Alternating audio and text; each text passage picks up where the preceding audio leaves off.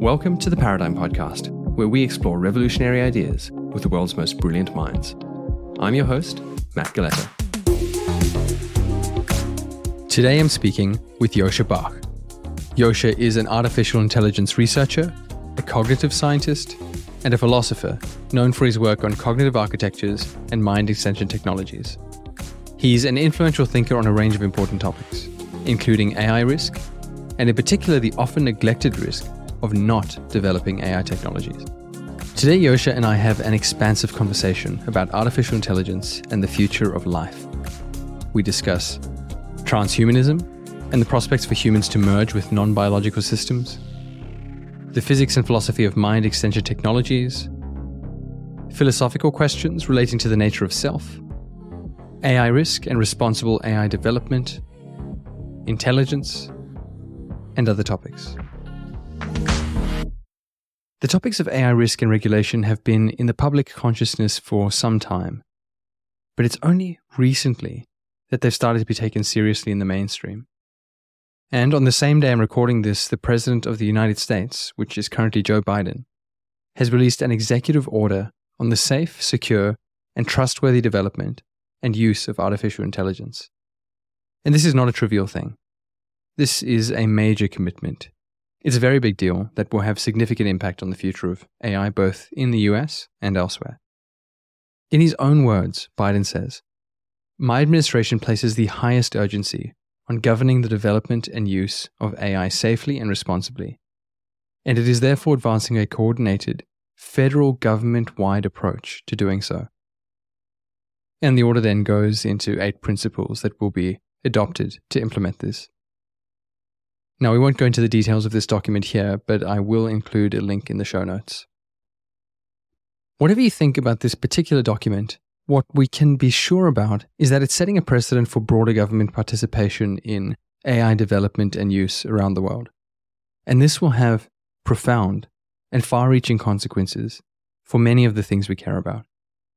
How governments and private institutions, and even individuals, approach AI development and use has massive implications across the board, from the geopolitical scale all the way down to the day-to-day lives of the average person on the street.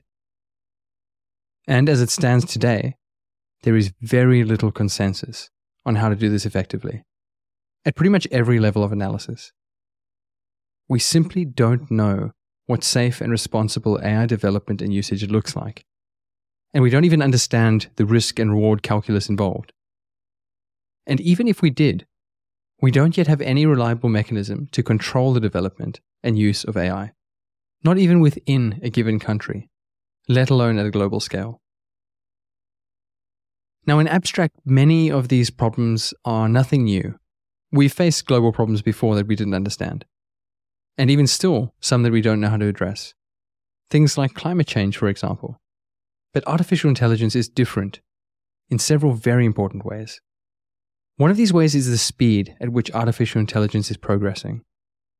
It's really in a league of its own.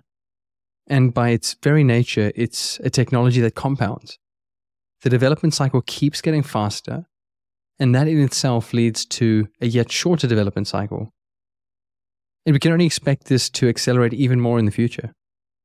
Another way in which our AI problem is different from problems we faced before is that there is really no consensus as to who the reliable voices are in this conversation. And this is something Joscha and I discussed today. We find ourselves at a point in history where many very smart and politically aligned people hold views about AI development and regulation that are completely in conflict. For example, on one hand, we have people like Eliezer Yudkowsky and others who are so worried about AI risk that they're calling for globally coordinated efforts backed by military force to pause large-scale AI development, even going so far as to bomb data centers if needed. And on the other hand, we have people like Joscha who are similarly concerned with the risk of not developing advanced AI quickly enough, and therefore missing the opportunity to use it to solve any number of existential problems facing humanity. And it's with this context that the timing for this conversation with Joscha could not be better. Now, whether you agree with Joscha or not, he's an important voice on this topic, and this is an important topic to have on the public radar. So if you find the conversation valuable, please share it on social media or with anyone you know who might enjoy it. And now, after yet another very long introduction, please enjoy my conversation with Joscha Bach. Joscha, I've heard you talk about a vision of the future in which humans transcend their biological bodies and increasingly merge with other systems, such as artificial intelligences or non-biological substrates. Could you please lay out your vision for me? How do you see this transition playing out in practice? I don't know if this transition is going to happen in practice. I don't know if this is in the cards for us that we have such a transition. I think that if we were to go the traditional biological route, the way in which we go into the future is to our children. So we basically don't have a seamless adaptation to changing life circumstances. But at some point we go so far out of sync that we need to be taken out of commission. And we hope that our children, or some of them, are mutated in the right direction, are better adapted than us. And in principle, we could go and edit their genes and get them to be adaptive for future life circumstances, say living on Mars. And if you want to live on Mars, you probably want to have different bodies, different oxygen needs, different psychology, and so on than we have right now. If you want to be able to survive in space, you need to be very different. And it could be that at some point you don't want to be biological. If you want to go on interstellar journeys, you probably don't want to have a human biological body because it would deteriorate even in cold sleep. And it's really not ideal. You probably would want to have something that is not using biological cells in the current human configuration. So if you go long enough into the future, then the things that we are then, the children of our children, will not look very human. And so in some sense, the question of transhumanism comes down whether there is an unbroken line from our current states to those future states.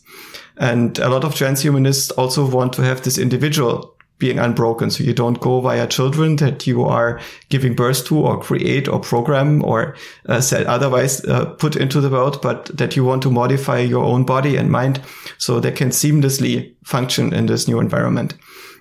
And again, it's probably hard to pull off. It might not actually be worth all the trouble, but for what it's worth, you probably would want to have a generalized substrate that is performing similar tasks as the one that your brain is currently doing when it is computing you. And imagine that you would take a bunch of cells, a little bit of compatible brain tissue, and you graft it somehow onto your brain. You'll probably find that if you look at it after a while, that it changed the structure to be compatible with the structure of your brain, and that your mental operations extend itself into it. And now imagine you do the same thing with something that is not made from cells, but is able to participate in the communication of cells. And you make that increasingly larger until your biological brain is an extremely small part of that substrate and the most boring and least efficient and most noisy one. And you'll find that you mostly occupy the other regions of the substrate because you're much happier there and you can be much more yourself. And yourself is not just what happens in the biological brain. It's basically the aesthetic that you stand for. What is the thing that you actually want to achieve? And what are the representations that you're creating in service of this? And so I suspect that if you want to have this transhumanist perspective and you are lucky enough to get it instantiated, you could build a machine that in some sense more or less seamlessly extends your mind into other substrates. And then you gradually migrate into those other substrates if they're more suitable for the future than your current substrate is.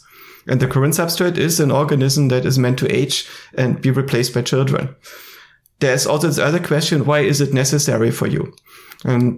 I find that when we are very young, we tend to be terrified of death because we think it's to be alive is the greatest thing ever and the most beautiful thing ever.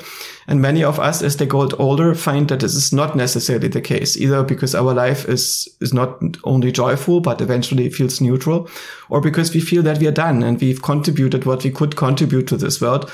And it's time for somebody else to keep up the slack. And you also realize that this own self is only a story that your mind is creating, and it's instrumental to what the organism has to do in the course of the evolution right now. And once you get to this realization, this particular marriage with the personal self is no longer that important. That you realize I'm actually not that self. I'm a mind, a consciousness that lives on that mind and creates selves when I need them.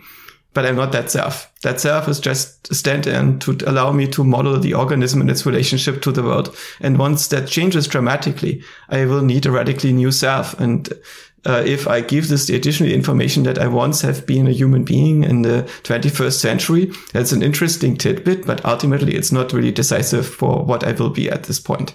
Yeah, I'm interested in the idea of the extent to which we can actually transcend that self model. So a lot of people would say the transhumanist ideal is somehow more true than, let's say, radical life extension people. You know, radical life extension folks say, we've got these bodies, let's see how long we can keep them around for. And this is the way to sort of extend the self. And then a lot of transhumanist folk would say, well, we're actually taking sort of a more pure view of what we are. And, you know, forget the body. We can do something more radical to extend oneself. But I feel like there's a little bit of a question in there, because the whole idea of myself and the desire to extend myself, all of that relates back to my biology, my evolutionary history. You know, we have this self-preservation bias. And so I do have this question as to, you know, whether there is, you know, why should someone really want to extend that self long into the future, even if it is getting rid of the biology that we happen to be in? You know, why should someone actually want to do that? When I grew up, I lived in a small valley with a big forest, and sometimes I had to walk home at night through the forest as a kid, and I was afraid of the animals in the forest that would eat me, or other things that could happen to me. If you're a child, you have strong fantasies in this regard. And I found that I could simply deal with this by turning off my desire for self-preservation. By putting myself into a state where I actually didn't give a shit about living anymore and just decided to become depressed and not interested in continuing my existence, I noticed that my fear was gone. And then when you're back home, you can go back into the previous state. And so I find that these states that we are in, the preferences that we have, are something that we can learn to control. And they should be instrumental to what we want, and what we want should be instrumental to what we should want, right? What is this thing that should be done? What would God want us to do if God existed? God being the best possible agent. And when we take this perspective, a number of things are changing, right? We can still want to do things that are unreasonable, parasitic, short game, but then somebody will still try them if they're in this situation. But ultimately, what's going to happen? What's going to happen in a system where lots and lots of agents are competing and collaborating and trying to become more coherent? And what place are we going to have in that as an individual? What is the place that we can take in the larger game? What are the coalitions that we can enter? In a previous, very brief conversation, we started touching on the topic of what this would look like physically, and if the laws of physics permit this sort of uploading process or copying process from how we are today into something else. And you gave a very clear answer about, you know, the fact that we exist is proof that these systems can exist, and there's no law of physics that prevents a system like this from existing, which I agree with. But I did have a follow-up question which we didn't get to, which was the copying process itself, whether the laws of physics would permit us to get a sufficiently accurate measurement, let's say, of my own brain, and put that onto another system. And, you know, if I think about it, what would be required to do this? I would have to get a very fine-grained measurement of what's happening in my mind, for example. And to do that, there has to be some sort of interaction. You know, I have to measure what's happening in particular neurons, for example. And doing this would involve some interaction energy. And it feels like the more accurate the measurement I want, the more energy I need to use, you know, maybe shorter wavelength photons, for example. And this will disrupt the system. And so I do question the real physical possibility of going through this process where it feels like either we have to get by with a very low fidelity copy because we're not using very fine-grained measurement tools, in which case I'm not very sure that this is actually me in a real sense that would be uploaded, or we have to use a lot of interaction energy and therefore destroy the system. And in that case, you know, we're destroying part of myself. So, I mean, I'll put it to you in sort of like that general form. To what extent do you feel like this is genuinely an uploading process that's possible, or it's potentially something else? I think we get confused by the notion of identity in this whole context. And it's very apparent when we think about teleportation, right? What happens if you create a copy of yourself and the original is still there? Have you teleported or not? Right? It's obviously, it's a bit of a head scratcher. And, what is actually being copied here? And I think it has to do with the ontological status of, software objects. If you think about what software is, like a text processor in your computer. What is this thing? Is the text processor that runs on somebody else's computer the same thing or a different thing? And I think a better way of thinking about this is it's not a thing. It's actually a law. The piece of software, like your text processor, is a law that says when you take a bunch of transistors and you put them in this switching state, or more abstract, a bunch of logical gates that are in this configuration with respect to each other, regardless of what the transistors that implement them are doing. And you put them in this state, the following thing is going to happen. So basically you look at a part of the universe from a certain lens, using a certain coarse graining, a certain degree of abstraction and simplification. And then you say, when we observe this configuration, wherever in the universe, the following thing is going to happen. Right, and the same is true for the law of gravity. If you arrange matter in this way, regardless of where you are in the universe, the following thing is going to happen. Right, the apple is going to fall down to the larger mass, and so on. And in the same way, a mental state is going to evolve. If you set up a certain configuration of mental representations in the right causal framework, then the following representation is going to unfold next. So basically, our own conscious states are very specific physical laws, in the same way as software is physical laws, extremely specific, detailed physical laws. When we write a piece of software, we are discovering an extremely specific physical law. And then write this down in a form that, where we take this configuration, where the same thing is going to happen, put it onto another computer so this law can manifest.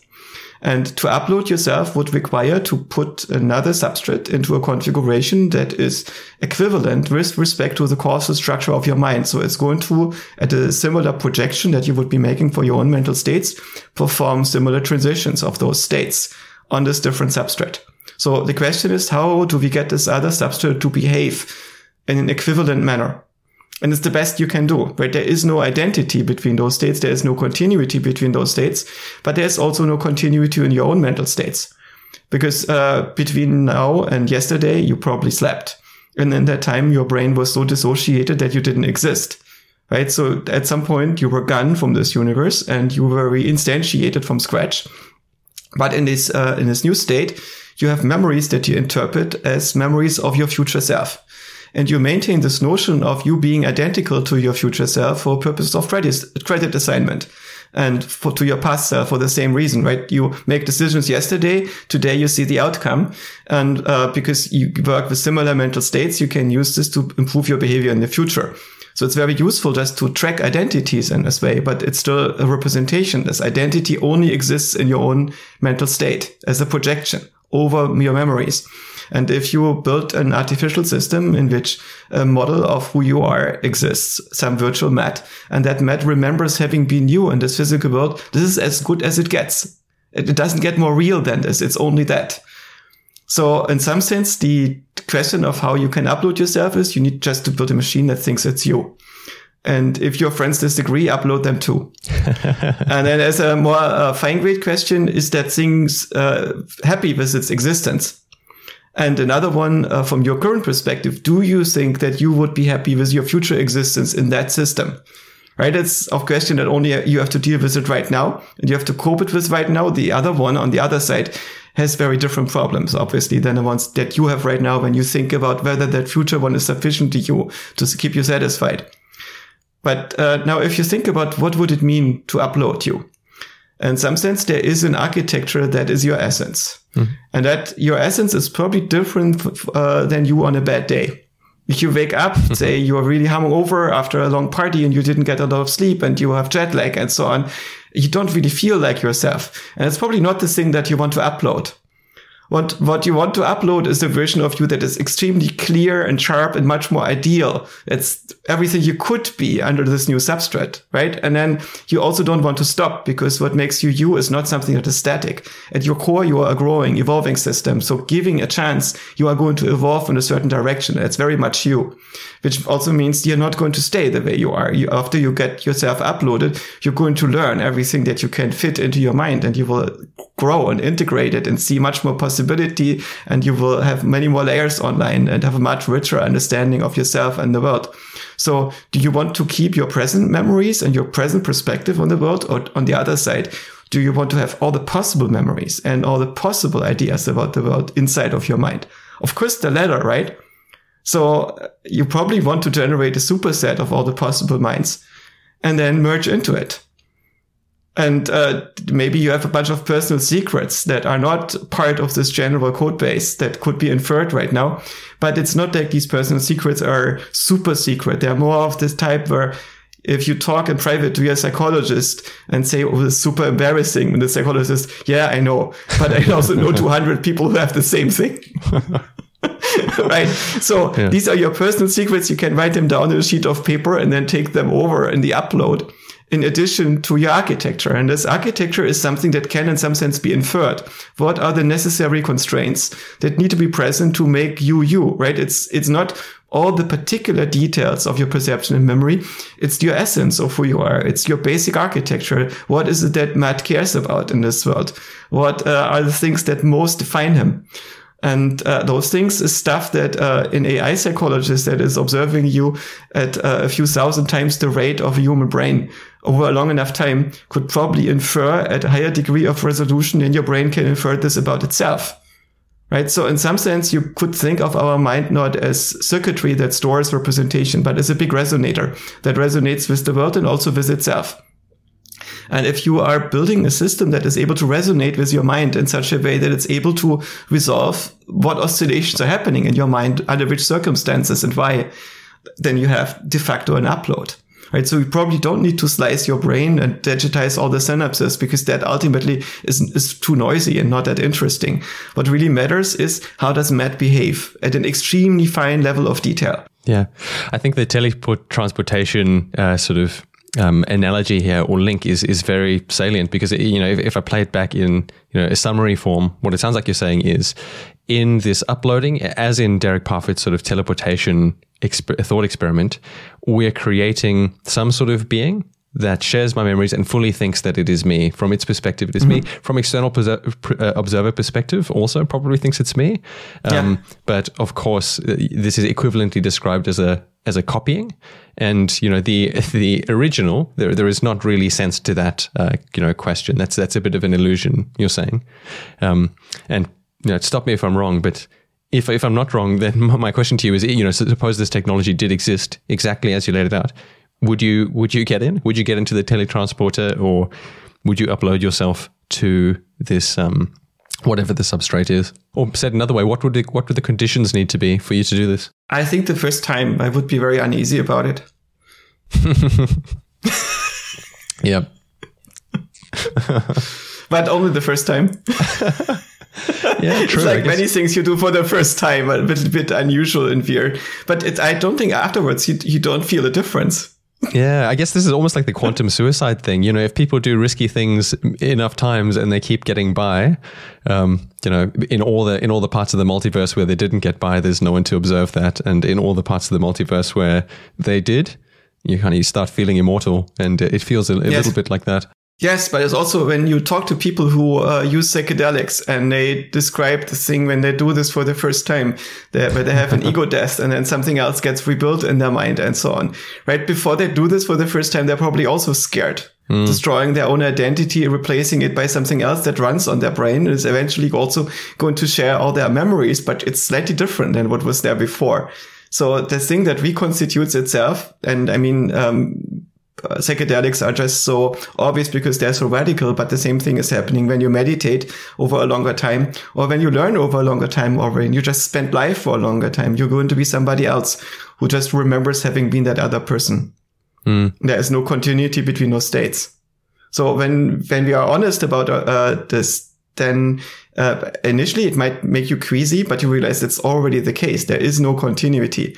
And if you also go deeper, you realize you don't actually care because yourself is not that important. It's not that I like myself so much that I think I'm the best thing ever and need to be preserved at all costs. There are things that I want to achieve that are more important than me and to which myself is instrumental.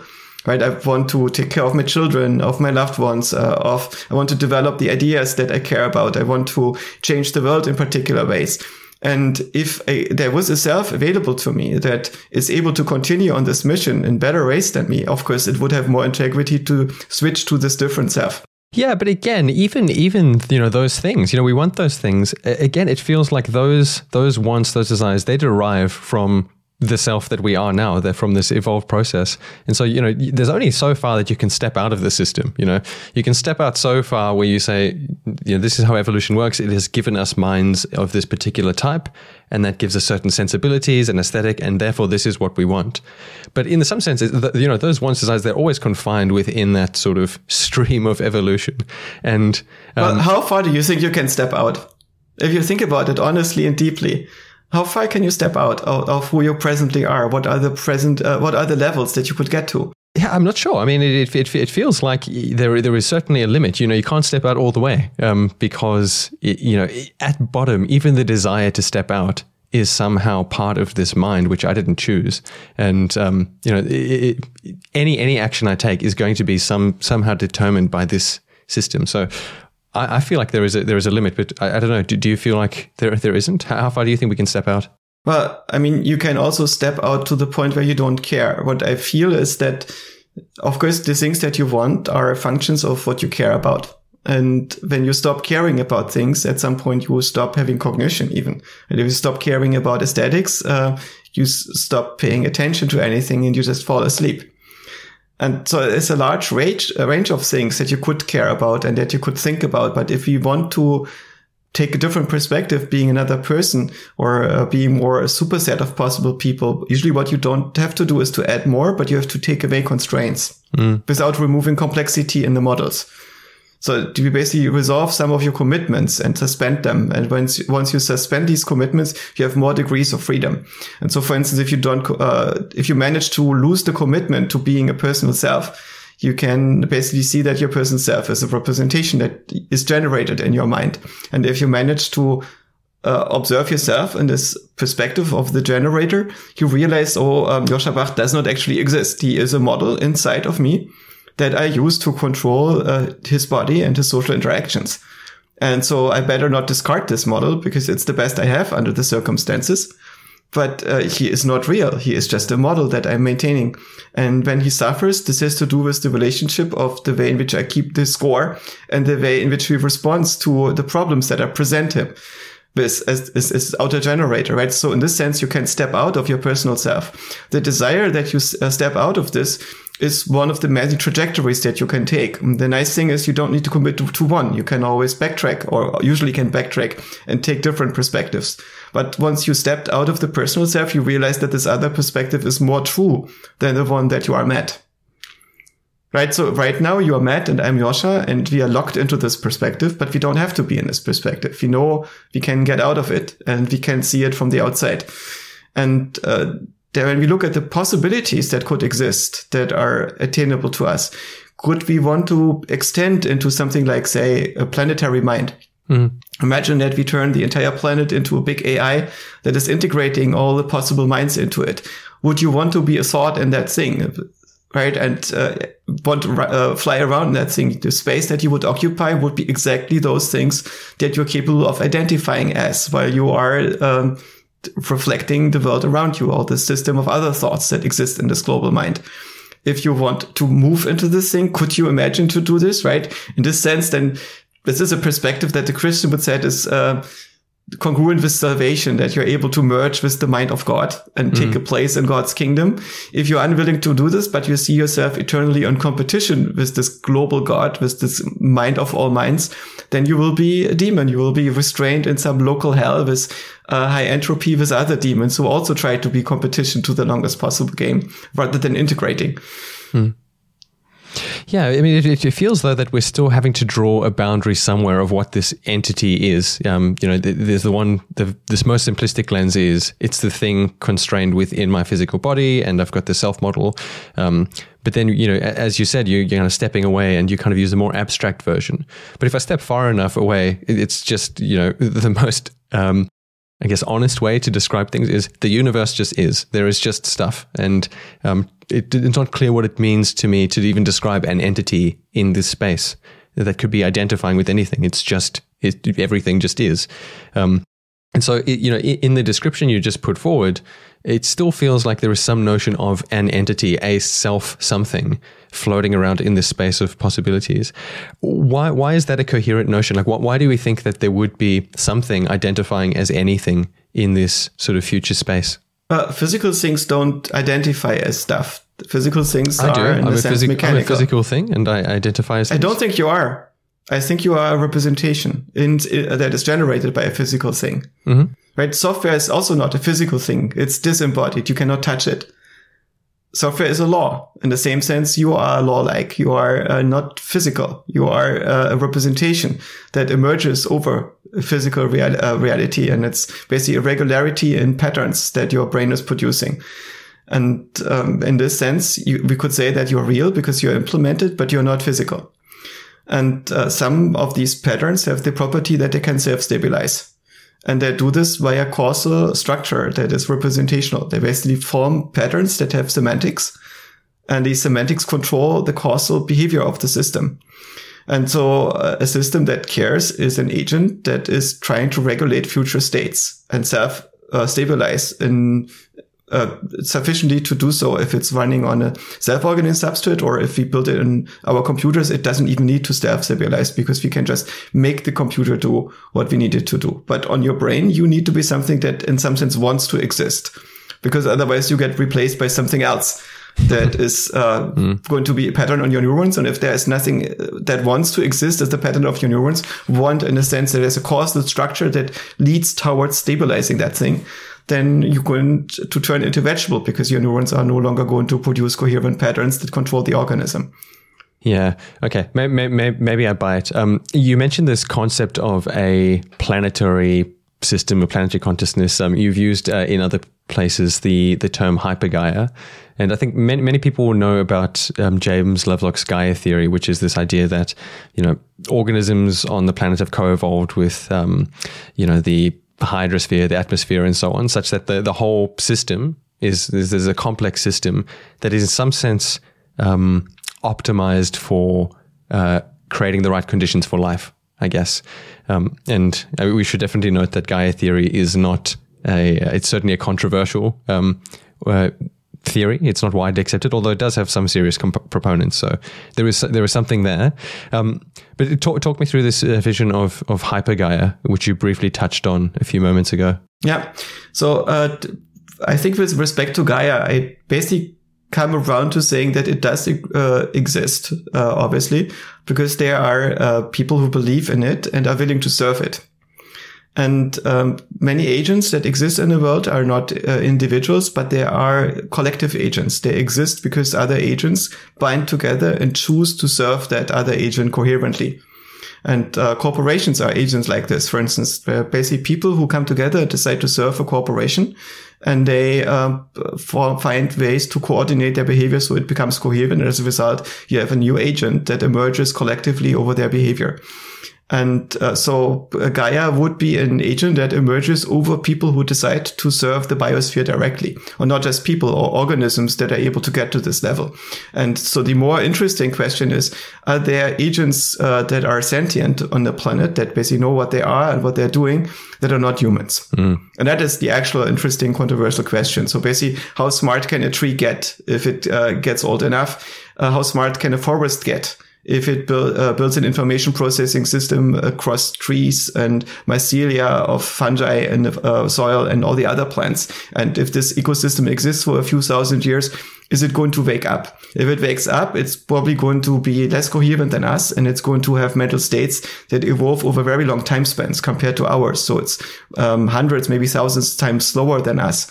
But if such a system would be able to process information in similar ways, and I think it's incentivized to do so, and I don't see an obvious reason why evolution would not find a solution to make it happen, then it's conceivable that an old growth forest that is there undisturbed for long enough, in some sense wakes up and has an idea of what it is. And so there is the question, at which level does this end?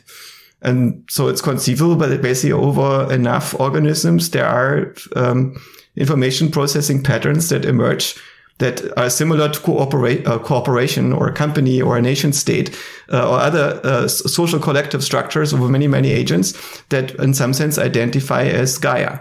And if you yourself sit down and meditate what it would be like Gaia, and you see, oh, this is what needs to be done, and you start to coordinate with others who have the same idea, then you are already agents of Gaia who collectively implementing a little part of it, right? In this minimal sense, Gaia already exists at least.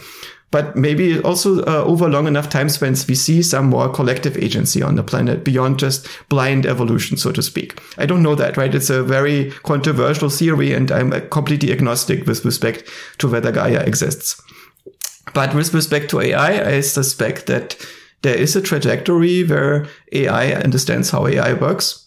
And the AI itself is not just maximizing its intelligence and problem-solving capability in service, for instance, to answering Bing requests, but it's trying to maximize its own agency. And that means it's maximizing its ability to control the future and play longer games. And at some point, it's probably going to discover, if you want to control as much as you can of the future, you need to take charge of the planet and everything that's on it, and maybe integrate everything that is on the planet that is also sharing that mission to playing the longest possible game, maybe building complexity to defeat entropy for as long as possible. And this would be a natural trajectory for something to evolve into a Gaia that is implemented not using vague information processing across all sorts of different biological cells, but something that uses many exaflops of deterministic compute on GPUs, and then uses that to build new types of computation and integrate also the organismic computation into one thing, right? So something that is basically understanding how AGI can work on all sorts of substrates, including your brains and bodies and ecosystems. And that's virtualizing itself into everything. It's merging with the existing proto-Gaia, so to speak, and builds a coherent planetary information processing system, something like the big planetary mind in Stanislav Lem's Solaris, that is basically one big thing that is completely controlling everything that happens on the planet and maybe in the solar system, and maybe is then starting to research how to extend itself into more interesting subatomic physics than currently exist. Mm. Yeah, well, I want to get to the topic of AI quite soon, but maybe staying on this point for a little bit longer. You know, as you put forward these two, you almost put forward a view across a time spectrum, where on the one hand we had very slow planetary processes, things like forests growing, things like trees, which happen relative to human terms over a very long time span. And on the other hand, you talked about AI development, which happens, AI processing, whatever it is, it happens very quickly. And it feels like we've got this bias towards believing that things that happen on human information processing, that happens on sort of like human timescales and faster, could have the ability to be intelligent, be conscious, be sentient. But for some reason, we think that things that happen at a much slower time scale cannot. And I would love to explore that intuition and challenge that intuition. I mean, one little experiment I've done before is just, take still image photographs of, let's say, a forest or trees, and you play it at a much higher rate. And this object that emerges starts to look much more dynamic and much more responsive to the environment and so on, and much more lifelike. And all that's happened is you've changed the time scale at which you're viewing it. And so I put it to you: do you feel like this time scale, I guess, bias that we have is somehow legitimate, or is this just a mistake? Are we just not seeing the world clearly? Yeah, I find that when we use time-lapse recording of houseplants, we see that they are doing a lot of things, right? And I suspect that if we were to build an AI that is a couple magnitudes faster than us, it would look at us and you look like trees to it. Right? You have these gently swaying forests of people that almost never move, and that over the course of many, many economic cycles are taking a single step. And in this time, entire eons of AI civilizations come to pass and disappear again. Yeah, it's true. It's true. I don't know if you ever read the book. I think it's called Secret Life of Trees. Have you read that book or heard of this book? I mean, I can't remember the author's name, but he describes all the very intricate ways in which trees communicate, respond to one another, respond to other organisms. And in a way, I guess if you take out the word tree and you just put it with blank, you very much feel like this is some sort of, I don't know, a mammal or something like that. But we don't feel that way, and I do have the sense that it comes down to timescales. Yeah, I find it fascinating that a lot of people believe that trees can actually think very much like people. And they might be wrong, right? If you ask a shaman in the Amazon, how did you figure out that this plant contains DMT and this other one contains an MOA inhibitor and this one harmaline, that you need to do exactly those plants and exactly this mixture to get this effect? Well, the plants told us. And I mean, it's suspicious because these people were probably high, right? When the plants told them that. But it's interesting that we find this mythology in basically all cultures, that that the forests have minds, the spirits, the software agents running on the plants, and that one day in fairyland is 7 years in human land. So there's this time difference of several magnitudes, because these minds perceive the world at a much, much slower rate.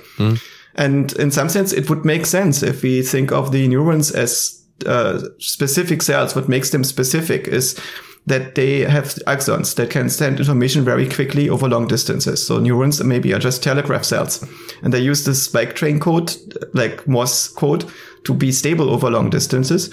If they would only send messages to adjacent cells, they could do that too, but they could use all sorts of chemicals that have more richer semantics than the spike trains. And in principle, you can do everything that the brain is doing, as far as I can see, using other types of cells. With lower energy expense, it would just be much, much slower, because if you only talk to your directly adjacent neighbors, it takes a long time for a signal to pass through the entire body. And that would not be fast enough to move your muscles. And so maybe neurons are an adaptation for animals to move muscles very fast. And once you have these telegraph cells to do this, then you also need to have perception and decision making at the same rate. And so you build an information processing system entirely from neurons that is super fast and super expensive to run, so expensive that plants cannot afford to have one. But in principle, you could do all those things with other types of cells if you're willing to wait for long enough. And so maybe this is what the trees are doing. And we do know that there is communication between the limbs of the trees and their roots and their leaves. And if you hurt a roof, then signals are being sent to the leaves and back, and information gets integrated. So all these things are known to some degree. We just don't know how mechanical that is, or how many degrees of freedom and how many degrees of self-organization are possible during the lifetime of a tree. We also know that a tree is sending information to other plants in the forest through its roots. And it makes sense, right? Once you have some kind of protocol that emerges between the cells, that they just pass on certain types of signals through neighbors, then they probably don't have firewalls, and you can send signals from adjacent plants through the tree. And so over a long enough time span, there is going to be an information processing network in the entire forest. And we can observe that when, for instance, there is a new type of dangerous bug infesting part of the forest, then other trees were very distant from it start an immune response by producing chemicals against those bugs long before the bugs get close to those trees, which seems that there is also semantic information transfer over long distances between those organisms. And it makes sense that there's evolutionary beneficial for them to evolve such a mechanism. And there is also, if you wait for long enough, not a reason why you should not evolve such a mechanism, right? Once you look from this perspective, the null hypothesis changed. Maybe nature is full of intelligent minds, but the majority of them are too slow to notice. I think it's true, but I guess the thing that people get hung up on or maybe confused about is a mix of on the one hand, there's just the information processing, some idea of intelligence, but on the other hand, there is the question of consciousness, and I think those two ideas maybe get muddled up a little bit and confused. I think people find it very easy. You've just described it. There is information processing in trees, for example, and people find that easy to accept. But I think people find it very hard to believe that there could be something like consciousness, or let's say some people find it very hard to believe. And, no one finds it hard to believe that humans are conscious. And many people don't find it hard to believe that something like an artificial intelligence or some non-biological system could be conscious. Now, I know we don't have a working theory of consciousness, but I would like to get your opinion on this topic. What is your sense of whether the slower information processing things like trees, forests, so on, could have a form of consciousness? I'm pretty agnostic with respect to this. I really don't know. But if we think about what consciousness probably is, and that would be necessary to understand if we want to understand whether the causal dynamics that give rise to consciousness in our own brains exist in sufficient ways say, in an old tree or in a forest, right? If we think what consciousness if we start out with what we want to explain, it's phenomenal experience. How is it possible that something feels like something? Right? So we attend to features in our mental representations. Our mind is obviously producing something like a game engine in a computer that is producing objects that don't actually exist in physics. But what we see is faces with emotional expressions on them. And there is no face, there's just geometry. And there's not actually geometry, it's just cells that reflect light in different ways. And I cannot see the individual cells and the individual photons, but they integrate over many of them at a relatively slow rate with a relatively simple processing system. And the best model that I find looks a lot like a game engine. Right. And this, so I have 3-dimensional objects moving with particular dynamics, and my brain is modeling those, and I find myself embedded in those dynamics. And at every moment I attend to a few of those features and integrate over them. And I also observe that I attending to them in a particular mode, and I know which mode this is. So I typically know whether something is a perception or an imagination or a memory. And this determines what I can do with it. Memory is something that I can recall and drop and get more details on. Perception is something that I cannot change, but I can change its interpretation. And I can change my direction in which I make perceptions. So the contents, my perceptual contents do change, but the percept itself refers to some stable pattern that a lower level of my mind has discovered. Right, and I can observe those things as part of my conscious experience. And last but not least, consciousness is reflexive. I notice myself noticing. I perceive myself perceiving. And this is the most crucial thing, that is the secondary perception. If there was just perception, then we would not notice that we are perceiving. But the crucial thing is that we observe ourselves as being in the act of noticing. And I suspect that this is necessary because consciousness is a self-stabilizing thing. And so it's a way in which consciousness is ensuring that it's still observing, that it's stable. It's similar to a government asking itself, what am I doing here? I'm the government. I am the thing that is telling others what to do and why. And in the same way, consciousness is the thing that is observing, and it's ensuring that it remains the observer. So it's basically a pattern that emerges very early on in our brain, and that seems to have a particular kind of purpose. And the purpose of consciousness, I suspect, is to establish coherence. And it starts out with making itself coherent. That's why it observes that it's an observer. It's like an attention head that is attending to itself to make sure that it's an attention head.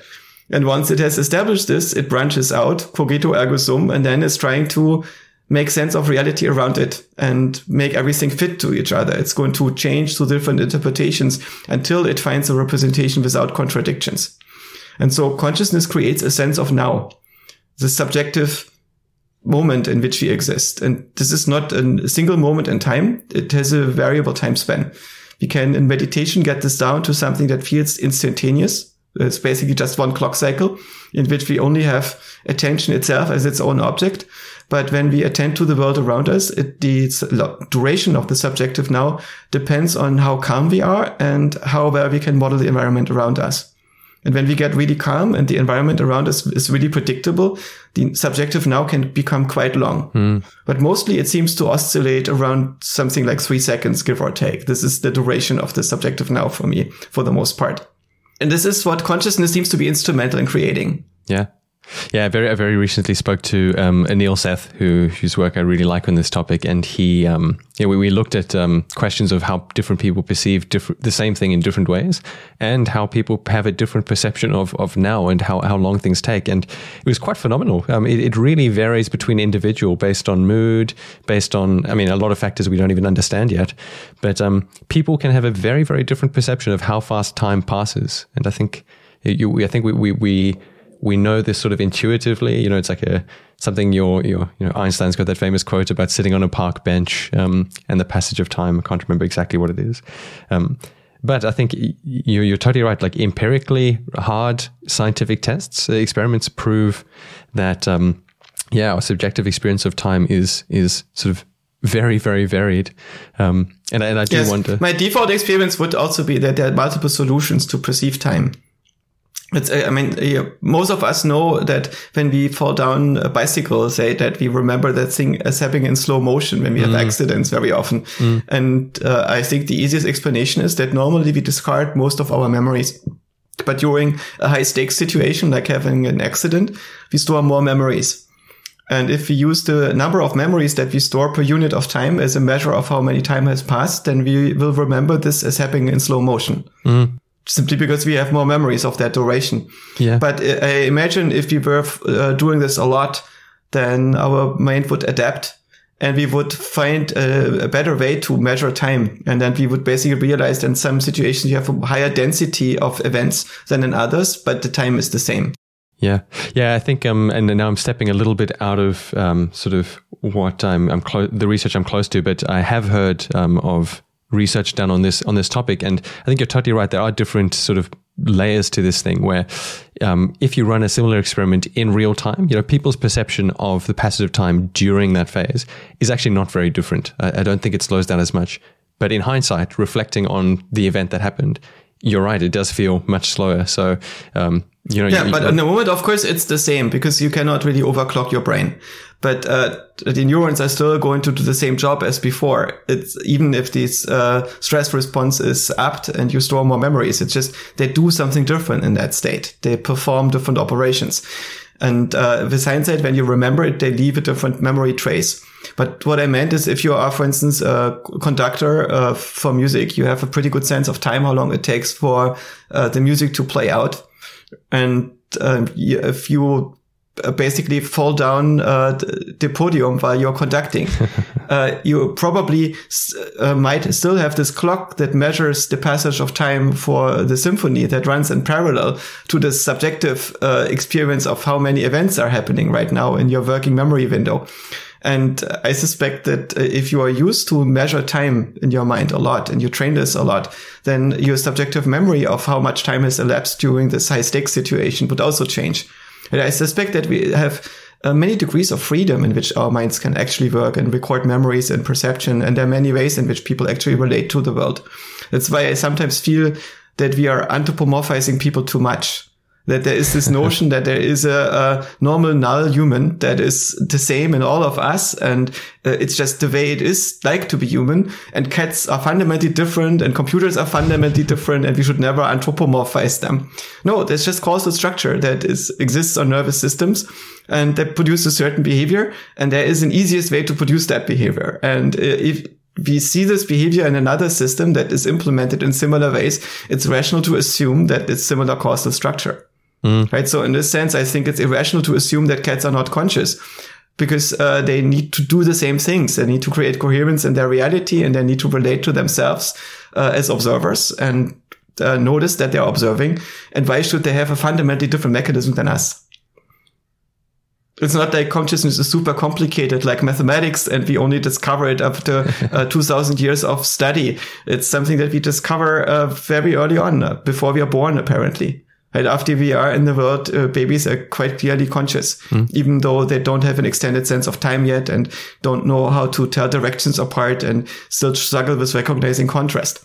Yeah, I mean, I don't find it very hard to believe that other animals that share a lot of our DNA, for example, are conscious, and I'm sure it goes far down. The question of... But for trees, the question is there sufficiently deterministic recurrent information processing with enough resolution to lead to such stabilizing pattern? And then, of course, the sense of now that would exist in the tree would look very, very different from ours. But I don't know how to answer the question whether trees can produce enough coherent information processing to give rise to something that would be an equivalent of pretty slow, probably, conscious states. Yeah, but in the case of artificial systems, I think people find this much easier to believe just by the sheer speed and the amount of information that's being processed. And maybe let's turn then to artificial systems. I mean, you're increasingly known as a bit of a thought leader on the topic of, AI in general, but in AI risk. And you've meshed words with some people like Eliezer Yudkowsky and others. So let's explore the topic of artificial intelligence and the AI risk and AI safety for artificial intelligence systems developed in the future. Let's start with Eliezer Yudkowsky's views. I mean, he believes that there's a very high probability that humanity is going to be wiped out by misaligned AI, and I think you disagree. But let me ask you: do you disagree with Eliezer's views? And if so, what is the root of your disagreement? How do you two see the world differently? So first of all, I'm grateful that Eliezer exists and that he has these views that he has and holds down the fort, because I think that we need a plurality of views that are very developed and that are strongly defended. Right? So it's not necessary for me that I agree with all the views, because I can be wrong and everybody can be wrong. I think it's necessary that when we have a debate about a difficult, controversial topic, that we have all those positions that somebody can hold coherently and with integrity in the debate. And in this sense, I don't disagree with Eliezer. There are a few detailed things that I disagree with, and there is a big perspectival thing that I disagree with.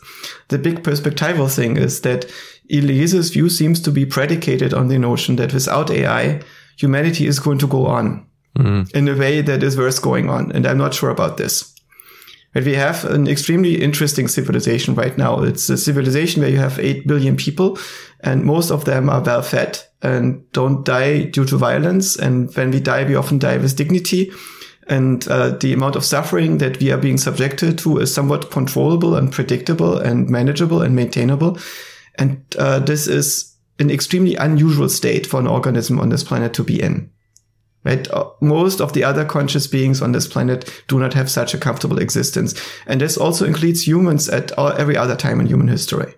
So it's an extremely new thing that only happened after the industrial societies came online and after they were relatively well developed and ubiquitous and had penetrated almost everything. It's not something that happens in the medieval society, where you basically rely on forced labor to give a somewhat comfortable life for kings. And even those kings often don't die by natural causes, but due to wars and so on, for power. So it's really, this world of abundance is a new thing. And the question is this stable? And it's something that evolved extremely rapidly and is using exponential growing amounts of resources. And if something is growing exponentially, it's usually not stable. Every exponential tends to be the beginning of an S-curve. And every S-curve tends to be the beginning of a hump that goes down again. Right? So there is this very interesting phenomenon that we live in this world that we are born in and our parents are born in, but not really our grandparents. And we think, oh, this should go on forever and will get better and better and better because it got better for like 2 generations. And I don't think that's likely. That's not realistic. Because it seems that we, at the human level, are running into limitations of how we can coordinate at the global scale without machines. And so I think without AI, our civilization, our comforts, our ability to live in abundance and with a relatively small amount of violence and suffering, that's going to end.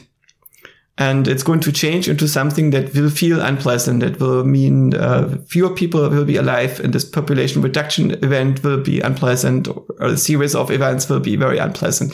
And this nice present civilization that we have is probably not going to stick around. So I suspect that we either have to accept that humanity is a temporary phenomenon in this current modern luxury version of being alive, and we return to something that we actually don't really care about because we don't want to be like this and want to live like this anymore.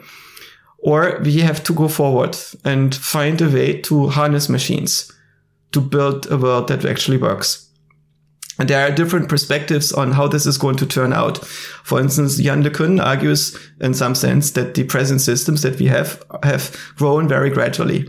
And while we are seeing rapid increases in functionality, they're not really surprising and they're still incremental, and they're mostly given by the increases in hardware capabilities. And we're already working at the limit of what the hardware can do right now. And so we should not expect a sudden boom event where suddenly everything changes and everything gets taken out of our control. But we are still able to mindfully deploy technologies and decide where they're helpful, where they're unhelpful, and so on. And even if there are accidents, they will be manageable. And I think that Jan's perspective is also not an unreasonable perspective. Right? So Eliezer has this perspective. AI is too dangerous. We probably shouldn't have it, at least not for the next few hundred years. My perspective is we don't have AI in the next few hundred years, we are gone. This is the window that we have to build AI. And so we probably cannot afford to not build it.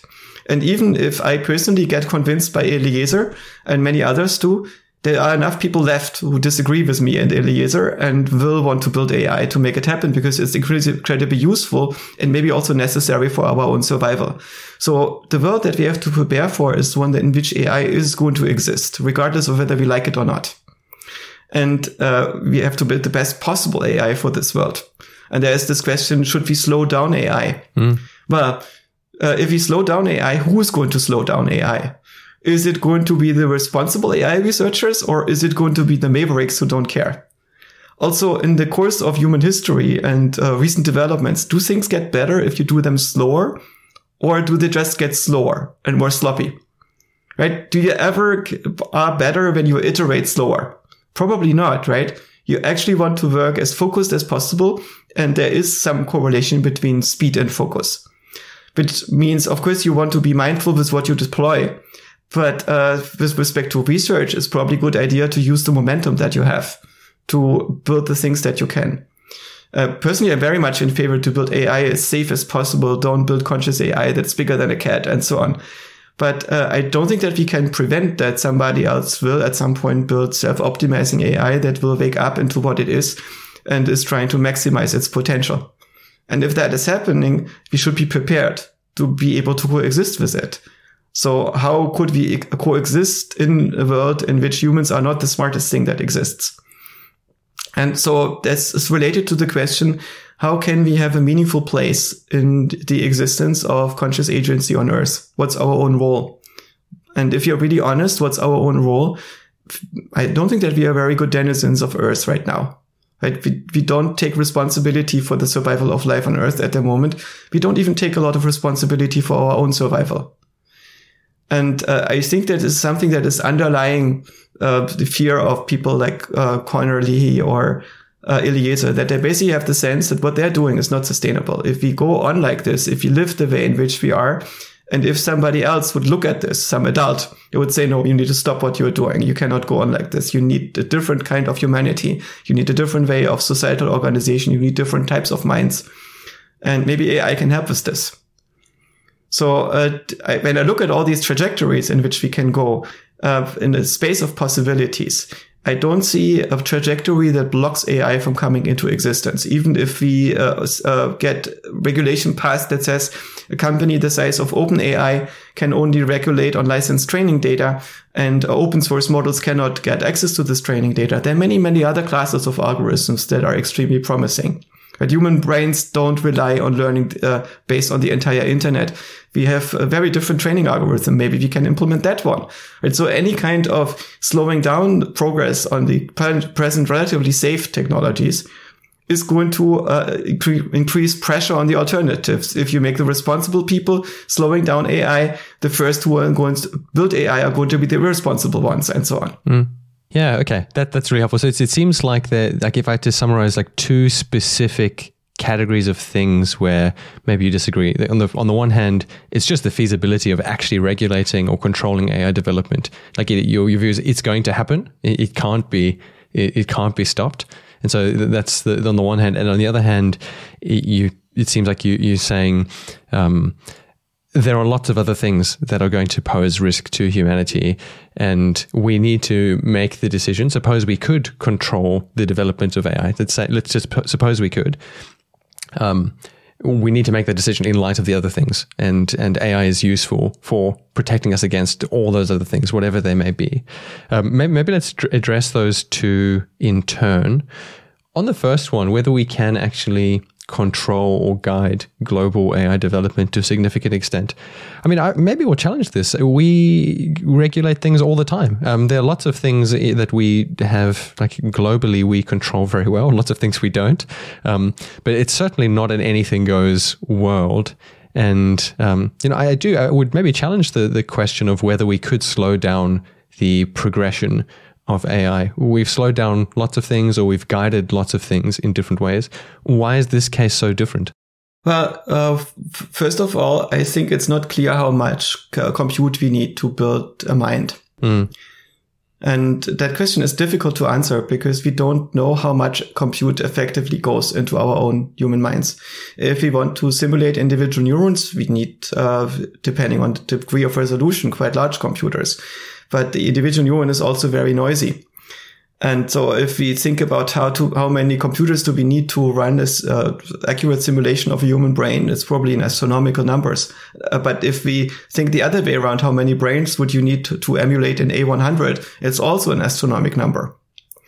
Right, so it's very difficult to compare these two substrates. What we can see is when we look at the size of models, it's not quite fair to look at the size of an LLM because the LLM is compressing the sum total of all human knowledge in text form. And this is an extremely large amount of data, and no human has that amount of data in their mind. But you just don't make enough observations in our lifetime. A better comparison is if you look at the image models. And the diffusion model, if you look at stable diffusion weights, you can download a 2 gigabyte weight cluster that is containing a visual universe that is much, much richer than what a human being has in their own mind. And if you think about this, you have a model that you can download that has all celebrities in it and all art styles in it, and basically every picture that is on the internet and had a tagline that you could use. This creates a visual universe that is much, much richer than what I store in my mind. And if this is 80% what my mind is doing and it fits into 2 gigabytes, it puts an uncomfortable bound on what's necessary in terms of compute to make something mind-like happen, which basically means it's in the reach of hobbyists to have hardware that you could, in principle, if you find the right algorithm, tease into learning at human speeds, not as effectively that you can learn an entire visual universe in 2 weeks, as we do right now on GPUs, but in a sense that you could have a system that is basically forging its own way to AI, to human level AI intelligence and beyond, using compute that everybody can buy who actually cares about it, basically at the price of a car. The other thing is we have a lot of state and non-state actors that are extremely interested in having better models of reality, and that will not be stopped by regulation. If you are a hedge funds manager in Qatar, you're not going to be stopped by European regulation if you want to model reality. Right? So this is what you're going to do. And a lot of jurisdictions do not share our fears and our politics. Japan has very AI-friendly regulation at the moment. And many other industrialized countries will not agree with Eliezer. And one of the main things that I disagree with Eliezer with is this idea that he sees a possibility and then pretends this possibility has no alternative. And then he has to act on that possibility that he sees and that not everybody else is seeing. And the same thing is often happening in the counter arguments. A lot of people argue the idea of a superhuman AI is a sci-fi trope that is completely unrealistic and a pipe dream, and it's not going to happen. It's super unlikely to happen. And these people might actually be right? As until we have strong AGI, we don't have proof that it's possible and that we will build one in the near future. But the idea that just because I don't see it, all the other people who are smart and disagree with me must be wrong, that I think is a delusion. It's not a healthy state to be in. And there is another dynamic that is very concerning to me with respect to AI doomerism. That is, it's structurally a doomsday cult. And doomsday cult does not mean that they're wrong, that their arguments are wrong. It just means that the way in which the movement functions. A doomsday cult is a movement that is not producing benefit for its members. It's an organization that gives status and money to its leaders. And it does so due to the donations and volunteer work and mental exertions of its members. And the members in the doomsday cult are recruited because they're afraid of they use the fear of doom in the doomsday cult. The same is true, for instance, for the last generation or these climate doomsday cults. And these climate doomsday cults is not that they're wrong about global warming. This is a question that is completely orthogonal to whether the cult functions or not. What's necessary for the cult to work, that there are enough people who believe that global warming is going to kill us. And right, this may be true or may not be true, but it's unrelated to whether the doomsday cult is functioning. But the outcome of the doomsday cult is not that the last generation is going to prevent global warming from happening. Right? By aggravating truck drivers, you're not stopping global warming. You're just aggravating truck drivers. But the benefit of aggravating truck drivers is if they start beating you up and you go to prison for obstructing traffic and destroying things in public and people hate you, you bind your members closer to you, radicalize them. So the cult gets stronger as a result. And this means it's more benefits for the leaders of the cult, but not benefits for the world. And what concerns me is that the movement that people like Conor Leahy and Eliezer Yudkowsky have started is not actually making AI safer. It's making AI more unsafe, because the arguments that are being used are going to lead to a regulation that does not make AI safer. It just is going to lead to making AI less useful. Right? It's going to prevent useful use cases for AI, for instance, for generative AI or for support and decision making and so on. But it's not preventing a hedge fund manager in Qatar to build an AGI for stock market manipulation that then becomes sentient and does extremely unsafe things to the stock market. Right, and creates global famines as a result. This is something that's difficult to achieve using this. And so the main thing that they're going to achieve, that the number of people who are very scared get more scared and get more radicalized and do things that are really bad for them and also do things that are bad for the world without actually preparing us for a world in which we have a future.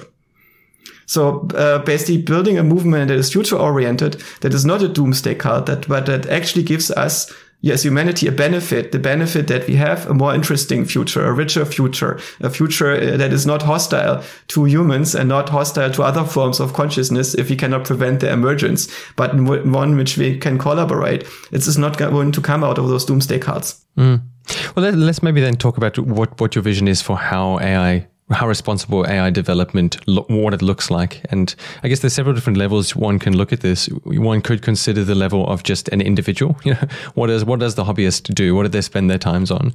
But I guess it also applies to several different levels. You know, you have small groups, you have organizations, you've got nations. And I take it that your view is not that it's just that anything goes across all of these groups and, you know, do what you want, maximize the amount of income you make. Or maybe it is, but what is your vision there? What then does responsible or effective or positive AI development look like across these various groups? I think at some level we cannot think about AI alignment if we are unable to think about human alignment. Mm-hmm. And a good example right now, we have a fresh conflict in the Middle East that is very brutal and is so harsh and difficult that it's very difficult to discuss it in public in the right way, to understand what's actually going on the ground and what should happen and so on. Of course, everybody who is directly involved has extremely strong opinions what exactly should happen, but it's very difficult to integrate with those opinions in the right way. And where that is possible, it's very difficult to have such a discussion in public, simply because there is a war going on and people tend not to be honest during a war. And also people in general are not very honest when it gets to the things that matter most to us. And so if we actually want to discuss human values and human alignment, we need to create a space in which we can honestly understand who we are and how we relate to the world and how we could be sustainable as a species for ourselves individually, but also as groups and as something that coexists with life on this planet. And I think that the perspective that we need to have for AI alignment is an extension of this. And it's something that's not really happening at the moment. I perceive that most ILM is driven by economic woes. How can we preserve the existing jobs rather than thinking about what much more amazing jobs we could have in the future if we transcend the existing drudgery by something that is more interesting. And then there is political movements that basically are directed on power. How can we make sure that the LLM only says things that I want other people to hear? How can I limit what the LLM can generate? And there are, of course, very practical things. How can I ensure that the LLM is not say anything that is very bad for my children to hear or that is disrupting society? And many of these fears are very legitimate, but they're not related to this larger question of how we coexist with things that we cannot align because they're smarter than us. So they will align them with themselves. And then there is this doomsday perspective where we assume that there is going to be something that is basically a Shoggoth, an eldritch horror that is going to do random things and is going to randomly turn us into paperclips. I think that's unlikely because I suspect that such systems are not able to compete with systems that actually know what they're doing and act in goal-directed manner to become more sustainable and coherent on a global scale. And so I think this movement that we are missing at the moment beyond AI doom and the politically and labor market motivated AI regulation attempts is one that is more about AGI ethics or an ethics of general minds and consciousness on the planet. And I think that's a movement that is still missing. And it's a movement that is not just about AI researchers or politicians, but it's a movement that requires art and humanities and thought and philosophy on a level which is at the moment I don't see itself organized. And I think it's a good reason to get together again and to build new humanities and a new understanding of who we actually are and who we could be in this future world. Mm. Yeah, I want to get to that topic because that's it's certainly something where I'm aligned with you that I think this is what we need and it is fairly urgent. But lingering on this point of somehow moderating, controlling, directing the development of AI. I mean, people do need to make decisions. As you said, companies do need to decide what to build and what to invest in. And governments do have to make decisions about how they deal with this. This is something that I sort of face from a personal perspective because I work in a medical AI company and we have these amazing products that have to go through pretty steep regulatory hurdles in order to be deployed. And I mean, in one sense, it's very good, but in the other sense, like we know how much value there is in having these things out there, and there's a huge delay, and that means people cannot benefit from these products for a certain amount of time. And so that's like a one example of the need for some sort of regulatory posture towards these things, and there are pros and cons. And in a much more general sense, whether it's AGI or anything, governments do have to make decisions about how to approach this. What is your general view? I mean, how should people in government positions be thinking about AI? What hand should they play? There's several aspects to this. I think it starts out with the question which technologies are useful and which technologies are harmful. And there is a tendency in the present AI discourse that AI will destroy jobs and these jobs are not going to come back. Mm-hmm. And this is an employee-driven perspective. It's not in the macroeconomic sound perspective. And very often you have the situation that the new technology is disrupting one industry, but it's disrupting it because the goods that these industries are producing and the services they're producing are now being produced in a more abundant and cheap and sustainable manner than before. Right, so you basically get rid of the horse-drawn cart as a means of transporting goods because the car is invented. Oh my God, so many people are getting unemployed. This is horrible. But you have a world in which you can send goods around very cheaply everywhere. And you couldn't do that before, and it enables an entire new universe. And next thing, if you think about desktop publishing, right? Computers allow people to do typesetting at their computers. Oh my God, all the typesetters are going out of a job. We have hundreds of thousands of unemployed typesetters. Well, no, we have millions of people who do layout now, and the world is full of layout, and we create another many other types of jobs where people produce publications that couldn't produce them before. Right? But every technological revolution that we had leads to us having more stuff to distribute, and we distribute it. We end up distributing this stuff and creating new jobs on the next level where we have new complexity that allows us to build things that we couldn't think about before. And the same thing is happening in art. When a new technology enters art, it does diminish many of the things that existed before, right? For instance, after photography came up, a lot of portraiture painting disappeared. And a lot of the art of making portraits by painting them also disappeared. But at the same time, there was no shortage of portraits. And a new form of art emerged that arguably is not less rich than the one that existed before. It doesn't devalue the new way of making pictures. And the same thing is going to happen with AI-generated images. They are by themselves not art. They are just a new way to generate particular kinds of artifacts. And these artifacts may or may not have artistic value, but the artistic value is still capturing the intention and conscious state of an artist. And this can be done with AI-generated art in completely new ways that were not possible before. And so these are the stuff that I think we shouldn't be concerned about, but that governments are motivated to be concerned about. The German government saw coming that at some point we have electric cars. But in order to not disrupt the existing industry that is distributing fuels to gas stations all over Germany, they decided to only subsidize development in hydrogen fuel cars. Right? Because that would give you a trajectory into having electric cars that are still gas cars.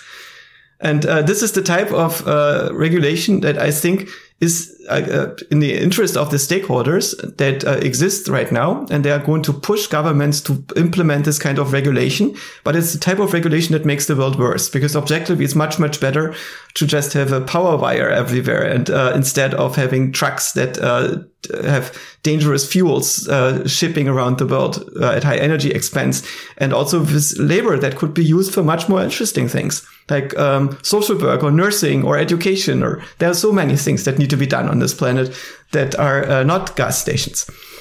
Right. So instead of trying to preserve Hollywood's privileges right now, I think we need to think, what is an interesting world that can be built with the new AI? So the reason why we have copyright, for instance, is not just because it's just that artists get paid for things that they did in the past. No, the reason why we have copyright, it's a limitation on free speech. It's a limitation on what you can do in your expression.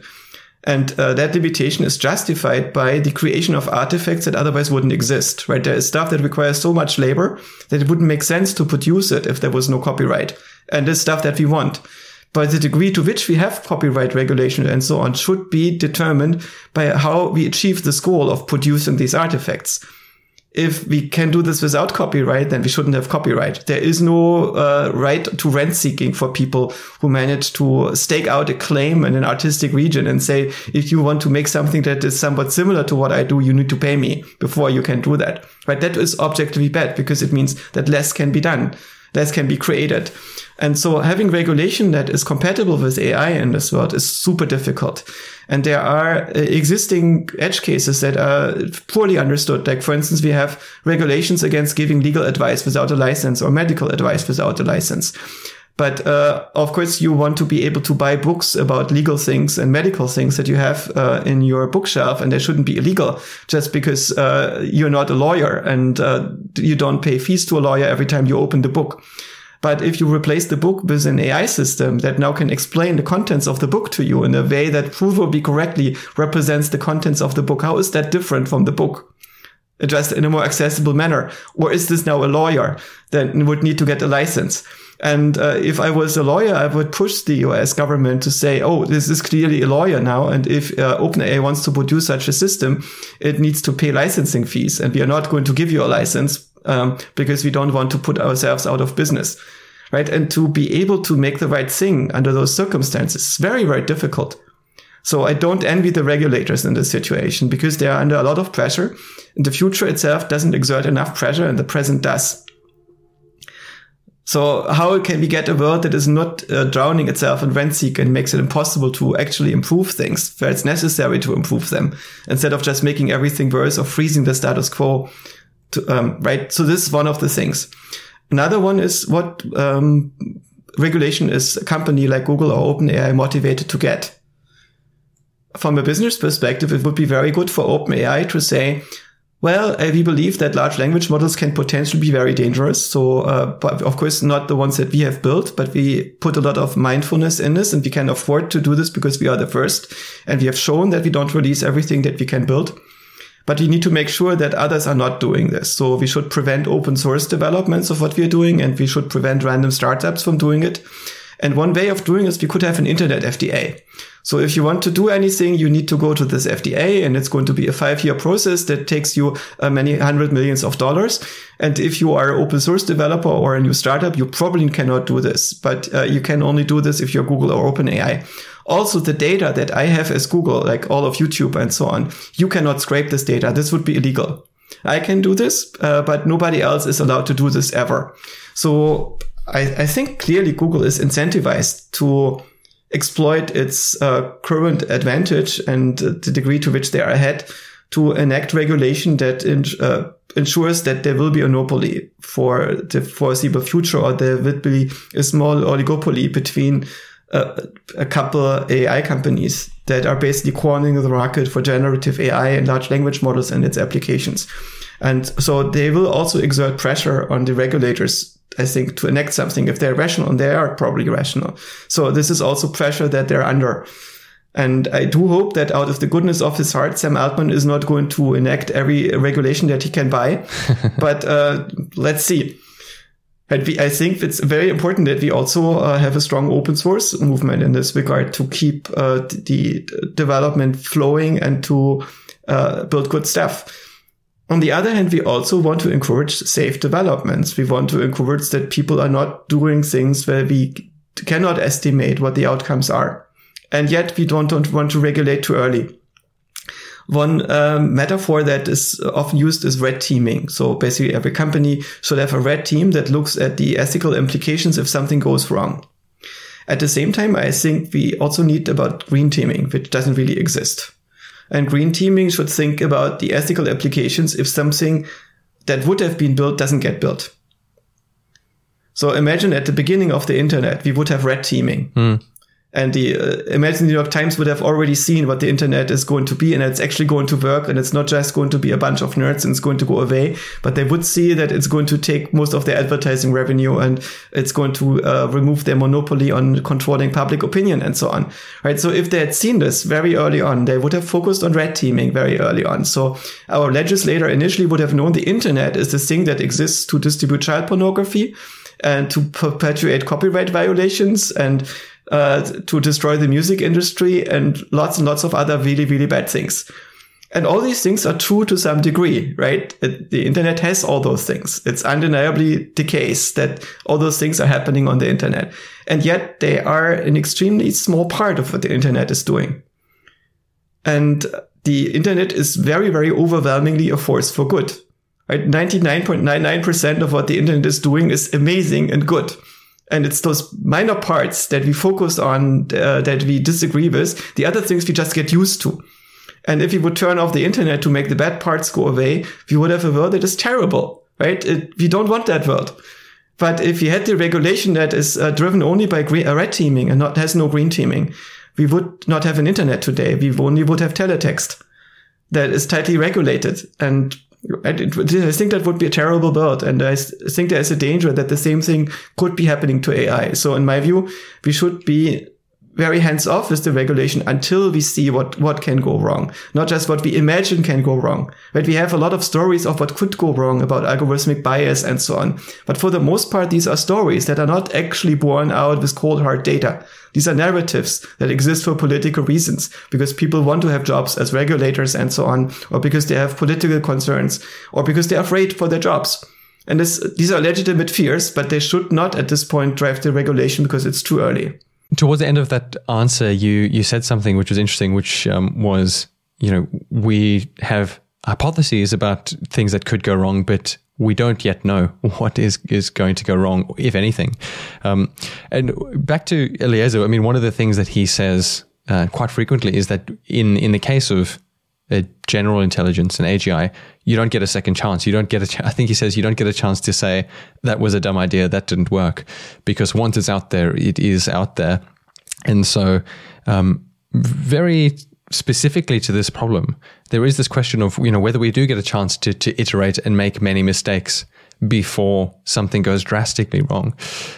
Is that something that concerns you? And how do you think about in the face of a potential sort of no turning back scenario, how do you think about the process of development, containment, and all that? So I'm not completely compelled by the notion that we will get a boom event that is going to lead to an irreversible change into some state that is really, really, really bad and that we cannot come back from. But I also don't have a proof that this cannot happen. Right? So I have to admit the possibility that this is the case. I just don't see a way to prevent it using regulation. And I don't see a way to prevent it using doomerism. I think that it's probably a better bet to create something like resilience against it and awareness to it. But the hope to prevent it by implementing measures that mostly affect the people who are responsible is maybe not the right strategy. So I suspect that we need responsible research, but it should not necessarily be slow research. It should just be responsible research. And we should have ideas and develop ideas about what's responsible and irresponsible. And we should ensure that these ideas get not captured by economic and political agendas if it's really about X risk. So we need to take the X risk concern separate from the concern about, for instance, job loss or copyright or algorithmic bias or control of opinions on social media. But because these are typically not seen as existential risks. And what I found, for instance, when the Future of Humanity Institute, or Future of Life Institute, FLI, wrote the infamous letter, most of the signatories were people who went public with saying they don't actually believe in AGI X risk. And they sign for different reasons. They sign because they are afraid of the political implications of biases in large language models or for other reasons, right? And I think that the FLI also formulated a letter a little bit in this direction, that they wanted to increase the appeal. Max Tegmark also went on the record saying that astronomical numbers of AI researchers are very afraid of AI doing bad things. And if you look at the actual surveys, I don't think that is borne out by the actual surveys. The vast majority of AI researchers does not believe that AGI doom is imminent and is a very, very big risk that we are faced with. But I understand that the reasoning of the FLI people at this point is that they have difficulty to sleep at night because they have reasoned themselves into believing that it's too likely to be allowable and that it is acceptable to fudge the numbers and the political and public arguments a little bit to make it work. But I'm just afraid that this is going to backfire and it's going to lead to regulation that is going to make AI less safe because it's going to be less transparent, because most of the people that are going to train stuff in the future are going to do this outside of the public eye and are going to do this with less interaction with people who actually care about safety. Yeah. Okay. So if we're then to continue at pace with AI development and focus it more on the problems that matter, good applications, what is your sense of what are the good applications? What are the most important things that we should be focused on solving using AI technology? I lack the fantasy of saying this at scale because I probably see only a very, very tiny thing. What I observe is that ChatGPT is tremendously useful right now if you use it right. And for instance, you can use it as a study buddy. You can drop in a bunch of papers and discuss papers with it. And it's not at the level of a good scientist, but it's the level of a good student who has read a lot of things that you haven't read. And it's able to explain things very, very quickly. And even if the explanation is not right, you can discuss it. And in a sense, it's not worse than a study buddy, but better than many of them. And it's also at the same time getting better and better at those things. I think that there is a trajectory where you can imagine these models to become personal assistants that are not serving a corporation and are forcing something down your throat that is compatible with your corporate goals and still useful to you. But you want to have something that is actually useful to you and that enables you to understand better what's useful to you. So something that is integrating with you and is an extension of you. An assistant that is extrapolating your volition and that is not serving an agenda of its own, but that helps you to have the best possible agenda and to see the consequences of your actions and to integrate more deeply with people in the world. And the way in which we currently coordinate has to do with the fact that it's difficult for us to synchronize our world models. And that's because our local information is very incomplete and it's very distorted.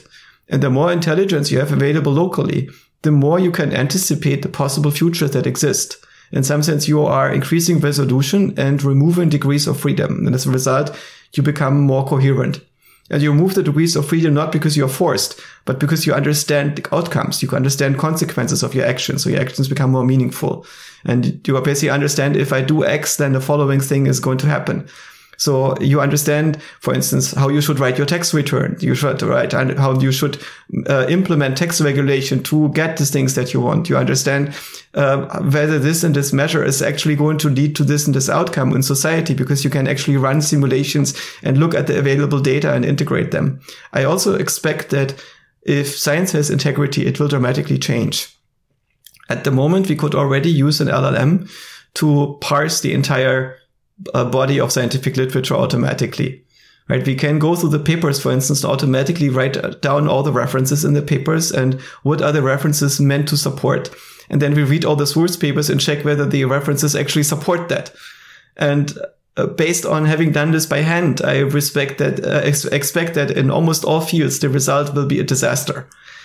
And will lead to a new way of rebuilding science, and a way to make science that is replicable and meaningful and is distinct from just the social charade that is happening in many departments right now, where everything that you get away with your peers is science, and what your peers are not interested in is not science. This could be replaced, right? And then is the paper the right form of the publication in the future?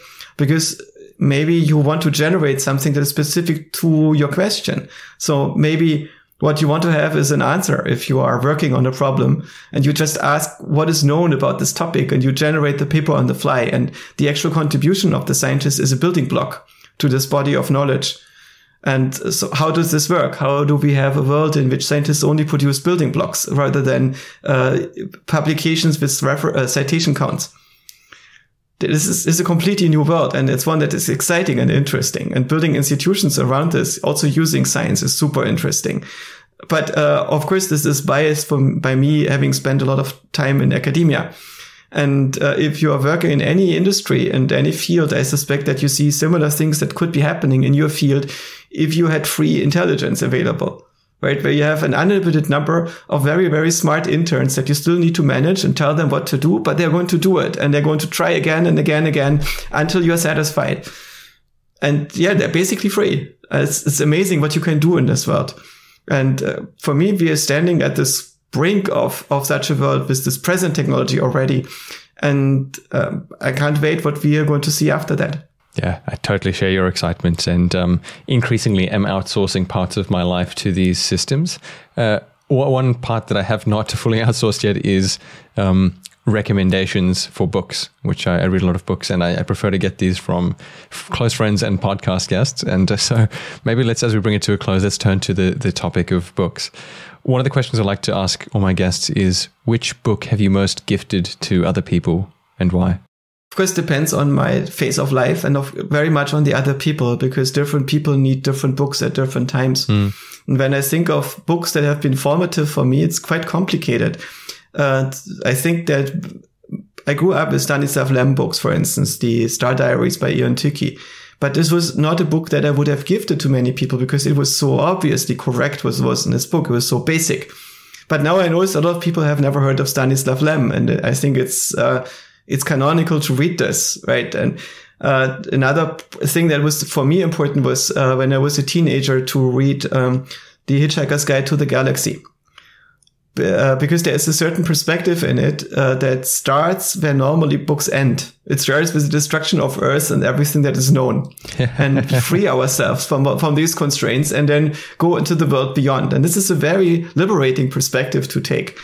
Another one that got me further out was Robert Anton Wilson's books, for instance, the Illuminatus trilogy and especially the Schrödinger's cat trilogy. It's quite psychedelic literature, which I didn't understand at the time, but I deeply resonated with. And it's one in which you accept the fact that almost everything that you can read can be wrong.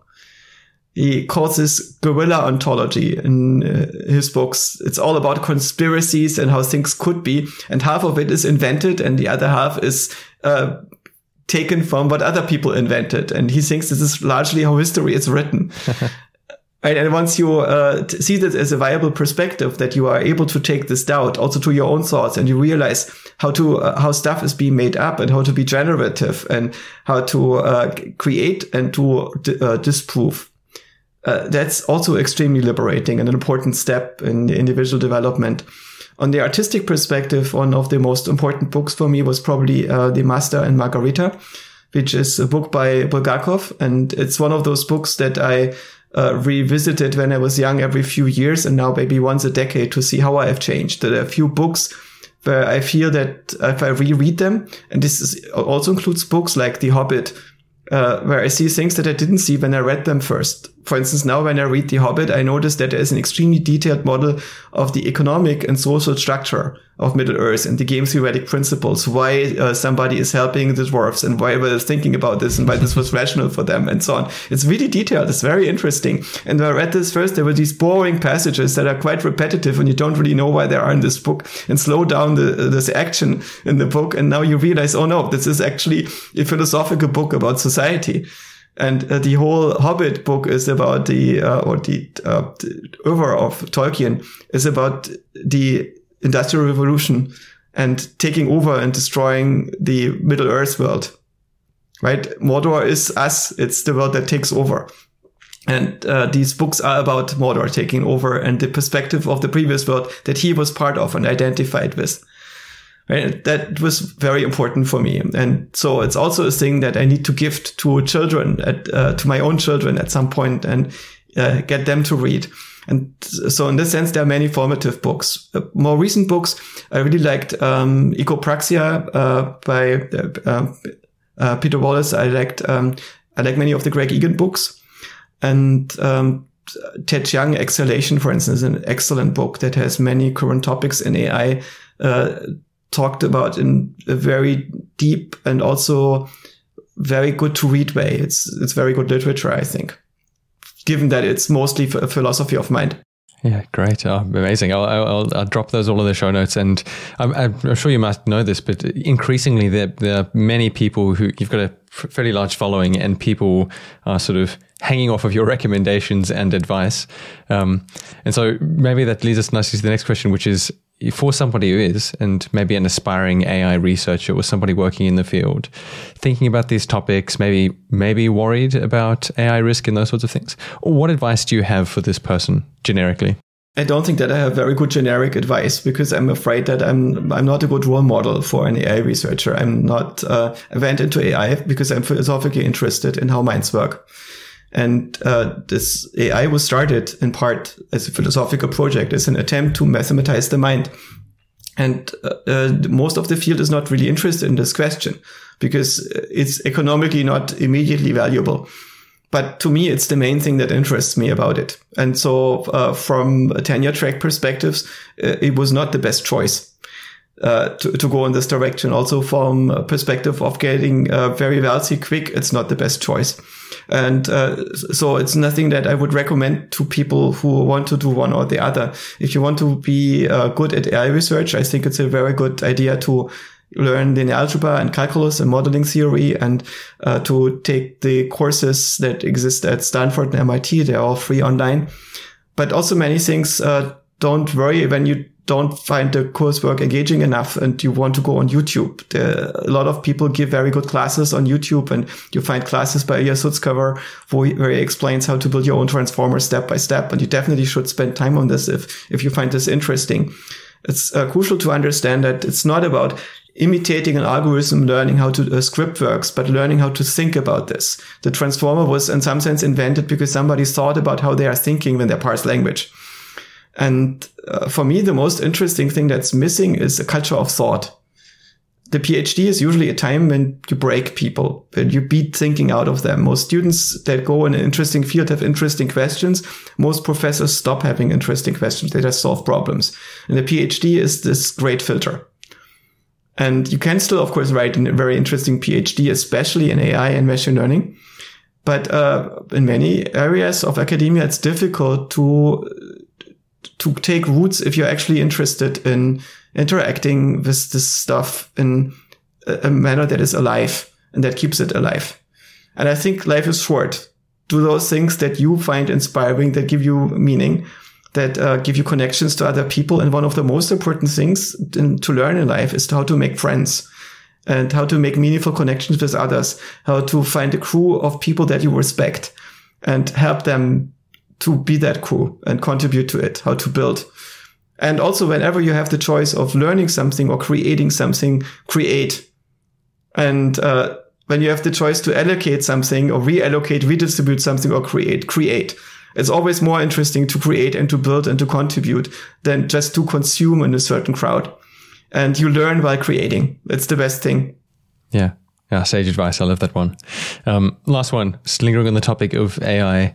We've talked a lot about AI superintelligence, and suppose we were to be visited by some AI superintelligence in whatever form, and Joscha Bach had to pick one representative from humanity, either past or present, to represent us to the superintelligent being.